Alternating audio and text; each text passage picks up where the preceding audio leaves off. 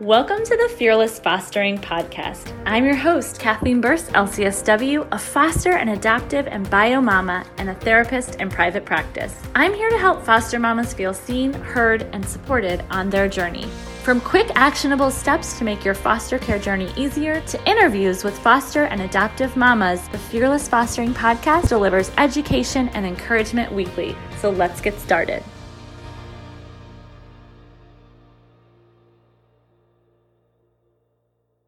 Welcome back to the Fearless Fostering Podcast. I'm your host, Kathleen Burse, LCSW, and I'm so excited to be chatting today with Jessica Hurlbut. She is an amazing mama, and she's going to share some of her story with us and just some about her life. So thank you, Jessica, for being here. I'm super excited to be here and hang out with other foster and adoptive moms. It's my posse. Yes, same. I love it. So tell us just a little bit about your family right now. So yeah, I have 5 kids. I'm married. My husband's a pastor. We live in upstate New York, and our family is very diverse in every sense of the word. My oldest is 14 tomorrow, and he's just a typical teenager, but very mature for his age. And then my daughter Mara is only a year younger. She's 13 and she has severe autism, and she's my biological child. And then after we had her, about 3 years after having her, we were kind of like, I had always wanted to adopt. So we were like, do we adopt now? Do we have another one of our own? But she had so many struggles, especially during that 3-4-year-old period, that we were kind of just like praying about it really. And kind of just felt like, if we get pregnant, like we won't try, but if it happens, it happens. And then also started taking the certification classes for foster care. So like open this door, and just see what happens. So we finished the 10-week certification and got called like before the classes were even done. You know how that is. For a newborn baby boy who is now our son. His name is Isaac. And so we were super excited, but not sure, if he'd stay with us because the mom was going to court. And about a week after we got him, I found out I was pregnant. And I didn't freak out, Kathleen. I didn't freak out too much because I kind of was like, and with fostering, right? Like we didn't know what was going to happen with him. I mean, we were already falling in love with him like 1 weekend. We're like, we're in trouble. But yeah, that was kind of really up in the air. And I'm like, we got 9 months, worst case scenario, they'll be close in age, so, and I ended up having a son. So it's really neat. They're 7 months 8 months. 8 months apart or something like that. Yeah. So, so we had this newborn. I'm really pregnant now. Not that it matters, but my newborn is African-American. I'm very pregnant. My husband's a pastor. Things just look weird. And then I'm on a visit with their biological family. And the mom says to me, oh, I'm like really big at this time, and she's just like, oh, I know how you feel. I'm expecting 2. I'm so nauseous. And I'm like, no, you're not. This is a cruel joke. So yeah. So his sister, Isaac's sister, Emma, was born 13 months after he was born. Oh my God. So my kids so basically we had 3 babies under the age of 1. Sorry, I'm so sorry. So I mean, it's better now. So I'm talking about babies, but they're now 8, and 7. Okay. And we were super lucky and ended up being able to adopt. It was a couple-year process, right? But to adopt the sibling group that we had. And yeah, so that's my family. Wow. Okay. Crazy. So can you just tell me a little bit more about what those first few years were like? I mean, what in the world? I feel like my life is cuckoo right now, and I can't even. It was, PTSD. Yeah. I think we figured out we went through I can't remember if it was 500 or 600 diapers. Was that even a week or a month's time? Maybe it was a month. Let's say it was bad because at the time, like when they were all babies, my daughter with the severe autism was still not potty trained. Now she was 5, I think at that time, but a lot of times it takes a lot longer. So I literally prayed to Jesus one night and I said, listen, you told me to take these kids, trying to obey you, but you got to help me here. Like I cannot, you got to help her. And it was funny. We got my youngest daughter's name is Emma. We had her picked her up from the hospital, and maybe 2 weeks after having her as a newborn, you know, they're waking up, you know, like every couple hours, and the other one wakes up and they're all crying and need to be fed. And I was feeding one of the babies and I went out into the hallway because I heard someone else up, and I'm like, oh, who's up? Well, it was my daughter, Mara. And I'm like, Mara, what are you doing? Get back to bed. And she had left the bathroom, like, which is unheard of. Yeah. Like, not at night, but not at any time. I'm like, what are you doing? And I like went in to see if, like, you know, she had unrolled all the toilet paper and she just had used the toilet. Oh my and gosh. literally, and it was not like, I was not working with her. I just was surviving. It was just a miracle.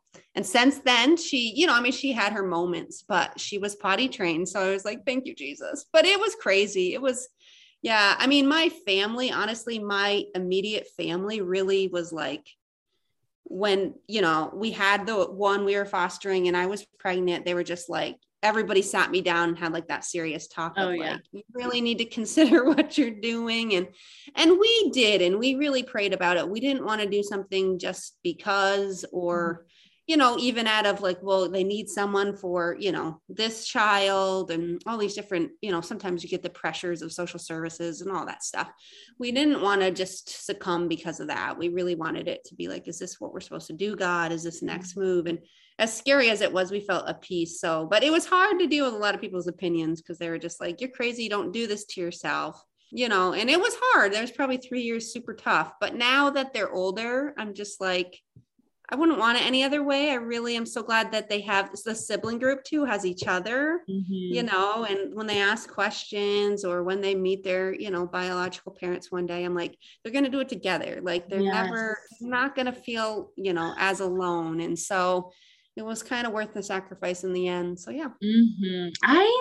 Thank you for saying that. I just was talking to my therapist earlier today and I said, I am so thankful that this was not our plan, that we would do 2 out of foster care this quickly, but it was totally God. And now I'm so thankful I wouldn't have it any other way because they're full biological siblings and they had the same first story, you know, and that no matter how that looks for them to navigate it, they're going to navigate it together. And that gives me so much peace. So I love that you said that. On the flip side of things too, you know, a lot of times social services will not want to split them up. So it's like from the get-go, we kind of thought we wanted to adopt a sibling group, but we didn't expect it like that. Right. So it was kind of in our heart, but we were like, wait, let's slow down a little, you know, but like you said, God knows. Yes, he does for sure. So what was it like for you as your kids have gotten older, as they have started to ask questions? How have you shared with them those parts of their story? Sure. Yeah. I mean, we decided from the beginning to always tell them, you know, even when they were little. I know some people don't do that and for different reasons, you know, and so when they're real small, 2 or 3, they just, okay, you know, run and play. Like they don't get it, but I wanted them to know the word. I wanted them to know adoption. And honestly, my daughter is 7. And in my opinion, I would think that she would be the one asking the most questions. Like, and I think maybe it's partly her personality and maybe it will be more when she's a teen, you know, that those questions are going to come a lot more, but she knows she's adopted. She knows she has biological parents, you know, and the one thing we always told them, and I feel I can say this with confidence, and now I know everybody's situation is different, right? But I was in the court when both of the parents had to surrender their rights. And I remember waking up that morning being like so excited because I knew that our kids were going to be freed. And also obviously realizing that they were surrendering, but it was almost like, yeah, that's really bad, but like, I'm happy. And then by the time I got to court, I mean, they were, of course, a mess. And I didn't realize, and I don't know if you've ever sat in one of those in the courtroom for that, but the judge literally had the parents repeat. It reminded me of like when you say your marriage vows and like the officiator, you know, would say, repeat after me. And then you have to repeat the thing, you know, so they would say like, you cannot speak to, call, talk, reach out to, you know, and then they would have to repeat that. So their parents are of course a mess. And I was sobbing so hard that the social worker was like, are you okay? Should you leave? Because like I was disrupting the hearing. But so I say all that to say I can tell my kids without a shadow of a doubt, your parents loved you so much. Mm-hmm. And not like cliche, Yeah. but they weren't able to take care of you the way that they needed to. And they knew that. And so they made the choice that you would be taken care of. We'd take care of you. Mm-hmm. So that's kind of real general. I mean, I don't go into a lot of the nitty gritty and stuff. I mean, obviously as they get a little bit older, they will, but it's been my son, who's only a year older than my daughter, that so many questions. Really? And struggling and, missing them. I made the mistake a while ago. I don't know if you call it a mistake or not, but my son had asked me so many questions. I told him his birth mom's name. And somehow that made her so much more tangible, which I don't know if that's a good or bad thing, but so, he's just always talking about missing her and, it's just heartbreaking. But one thing that I found that helped probably about 6 months ago, because he just kind of like, he was talking about her at school. He was talking about her to the students at school, and which was fine. We never want to encourage him not to, especially to someone, his friends or whatever. But it was kind of like becoming like obsessive. It's like trying to find that line where they feel the freedom to speak what's going on inside of them versus like, okay, you can't like hyper focus on this, right? Because it'd make him sad. But one day, all of a sudden, my husband he was asking a million questions, and he said, well, what if when we get older, because our stance is, when they're, in high school, 17, 18, if they want to connect with their birth parents, we will help them do that, whatever that looks like, kind of let that be their personal decision, and we will help facilitate it. So my husband just kind of reiterated to him, he was like, well, what if we can't find, her? And my husband said, listen, if we have to fly in a plane across the world, if we have to, search her down and hire an investigator, I mean, obviously, we're not going to have to do that, but you know what I'm saying? He just super, super reassured him that no matter what, and we'll go with you and you won't be alone and you can meet her. And something about that really put a settling thing, I think, in my son in the last 6 months. Not that he doesn't ever talk about being adopted, but it's really made a difference. So, so that's where we're at. Yes, I think that is just so good to talk about, because I think so many people have those questions of like, what's it going to be like for my kid down the road? And not many of us have friends who have gone through a similar journey. So it's just nice to hear people's perspectives and what their kids are asking and things like that. But I do think, like you said, like every kid is so different, and we don't know. So we just have to like rest in that not knowing and just figuring it out as we go, kind of thing. And then we're not going to like break anything by, right, doing the best that we can and going with the wisdom we have in each moment every day. We love our kids. We're going to do what they need. Yeah. I think if they know that, I mean, at the end of the day, even if, we don't always navigate things perfectly, it's the love they're receiving that's going to ground them more than even their questions. So yes. Oh my goodness. Yes. So how long has it been since you've been involved with foster care? Well, let me see, my son. So probably about 10 years. Okay. And so what has life looked like for you after foster care, once all the adoption stuff signed, sealed, delivered? Yep. So when my son and daughter were adopted, we decided to close our home. But then I think it was probably, I'm fuzzy with time, the mom brain going back. But I want to say maybe 6 months later, because they have an older sibling. He's a half brother, and he has been in foster care since he was like 4 or 5. So we were still trying to do visits with him.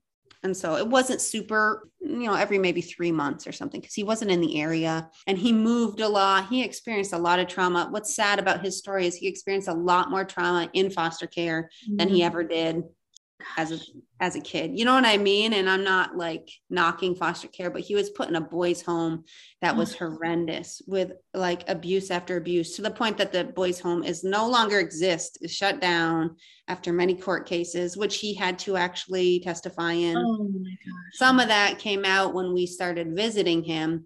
But we had kind of, we started visiting him a little bit more frequently and just kind of said, I think at the time he was in, trying to think, I think he was in a different group home. And we, social services was like, would you ever consider taking him? And we said we would.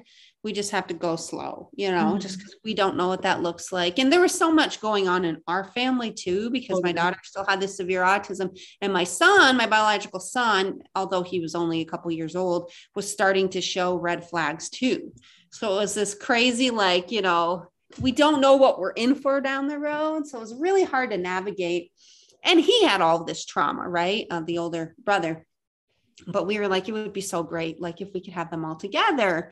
So we did some weekends, which led to, so about 6 months after our kids were adopted, the summer, we took him for the whole summer.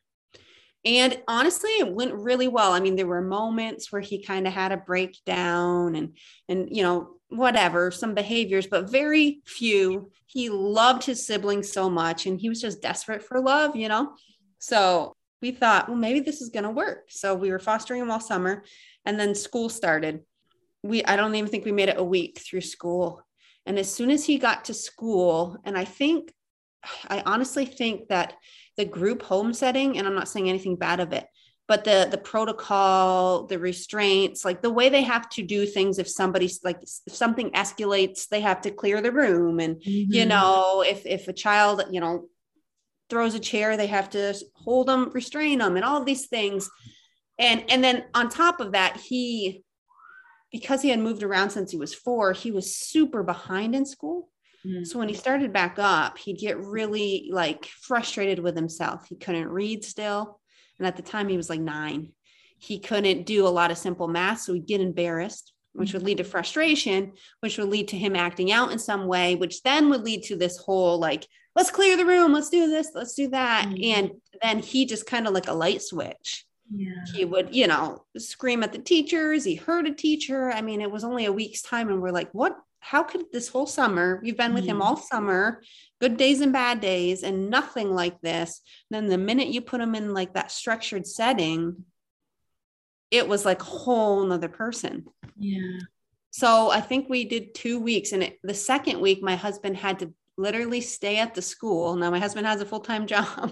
Thankfully he was a pastor and he kind of just did what he had to do at the time, but he had to stay at the school and be like the teacher's aide, because that's the only person that he would listen to when he started to get upset. And so we were just like, what are we going to do? And after the second week, my husband was gone for one night for this meeting for church. And he got in trouble at school, and I went to pick him up and he ran away. He ran out of the school and just took off. And so the police were called, and then he had to go, to the mental health ward. And after that point, and we were still like, what do we do here? Basically social services. And he was there for a couple weeks and, psychiatric, help or whatever. But the social services ended up saying, with these violent outbursts, we don't feel it's safe for him to be placed in a home with any children. Yeah. So they kind of made the decision for us, unfortunately. And it was actually really upsetting because we were going to visit him every day up there. And then one day we went to visit him and he was gone. Oh my goodness. They didn't tell us. I mean, they told us we couldn't, they told us he couldn't live with us, but we were still, trying to stay connected, whatever. And we just showed up and they were like, no, we found a home for him out of the county. We didn't think it was best for you to say goodbye. So it was pretty upsetting. Yeah. No. And so since that, I mean, obviously that was several years ago, then we closed our home, even though we were kind of closed before, but then open. And we still have been able to see him, but it's more like every 6 months or so. Yeah. About 3.5 hours from us. Okay. So, but yeah, so that kind of was the last, okay, I think we need to close for now. So, but who knows, as the kids get older, I'm like, we could do one more. My husband looks at me like, oh, crazy. Yes. Oh my goodness. Hey guys, I just wanted to let you know really quickly about some amazing free resources for foster mamas on my website, fearlessfostering.com. I have a self-care quiz that will help you decide exactly what type of self-care you need at this point on your foster care journey, as well as a virtual retreat for foster mamas and an anxiety-reducing email course, all for free. Check it out right now on fearlessfostering.com. Well, I know that you're actually doing a lot of work like in the mom space online. So I want you to tell us about that and how people can connect with you too. Yeah. So I think it was October, me and my husband launched a podcast, which was kind of, not really, it was kind of a surprise. It's called The Full Spectrum Parent. And, we've been doing it since October. We do shows every other week, and it's just kind of parenting. A lot of times we talk about autism, but it's, we call it the full spectrum because honestly, our kids, like, we have it all. We have the typical teen, we have the severe behaviors, and the two that we've adopted, my son does have a diagnosis of ADHD, but they just struggle with attention. They struggle, with some reactive attachment stuff. So there's kind of that whole challenges in that arena too. So yeah, we kind of just speak to all of those things, and it's been super fun. We haven't argued too much. I was like, can we do this? Like, are we gonna, but it's been really cool. And, it kind of is neat because originally I was going to do it with a friend of mine, and that fell through. And so it's kind of like, looking at my husband like he was the last resort. But now I look back and be like, oh, it just wouldn't even be the same without him. So it's been really fun. That's awesome. So what made you decide, okay, I really want to start this podcast and I want to, talk about parenting and the full spectrum of parenting? What made you decide to do that? I think really what it came down to was when my kids were younger, I was looking all over for a podcast like that. Mm-hmm. There's a lot of podcasts you can find on the topic of autism, and that's kind of what I was looking for, right? But a lot of it has to do more with the science or with therapy, just like ABA, which has been a lifesaver for me, honestly. And all of that was good, but it was like, I felt like I could get some of that material, online, or my kids were working with several different, with the school system. Like I had a lot of like resources like that. I just wanted to talk to another mom, right? Like even what you're saying with foster care, I just wanted to be able to not even talk to, listen to another mom that could relate to what I was going through. Because when my daughter was diagnosed when she was 3, I knew no one that had a child with autism. And then there would be someone. I remember I went to a couple support groups thinking, okay, this is what I need. I just need to connect with other people in this situation. And after the second one, I left crying because it was like, and the struggle sometimes with autism is a spectrum, right? Mm-hmm. So like, a mom would be sharing how her son's failing math, or her daughter doesn't have many friends. And I'm like, my kids are smearing poop all over the walls. And like, you know what I mean? It just felt like it didn't make me feel better. It made me feel way worse. It made me feel even more alone. And so that was what I was desperate for. I just need somebody, even if they don't have the answers. And then the other aspect was the hope aspect of like, okay, God, where's God in all this? I love him. I believe in him.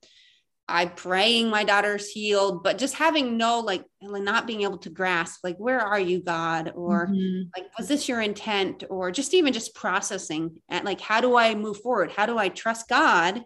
We're pastors, like, and then when my son was diagnosed, even more so, because it was like, we're not going to live in fear. And if we have a child, we're just going to trust God. And, even though the doctor's like, well, the probability of you having another child with severe autism. And we're like, we don't receive that in the name of Jesus. Yeah. These things. And then it was like, wait a second, we're in the same exact boat again. Right. And so there was just like that reality of like, wow, like, how do I process this? Like with my beliefs, and needing hope. And so, yeah, that's kind of why, obviously when our kids were younger, we could barely survive, right? Like we didn't have the ability to start a podcast. Yes. And not that things are perfect now, but I really felt like I want to be the person that I needed, just to connect with them that way and just know somebody else's lived that, and a little few steps ahead too, especially for those parents, like when their kid's 3 and they first get diagnosed, like, listen, you're going to be okay. It will get better, like things like that you need to hear.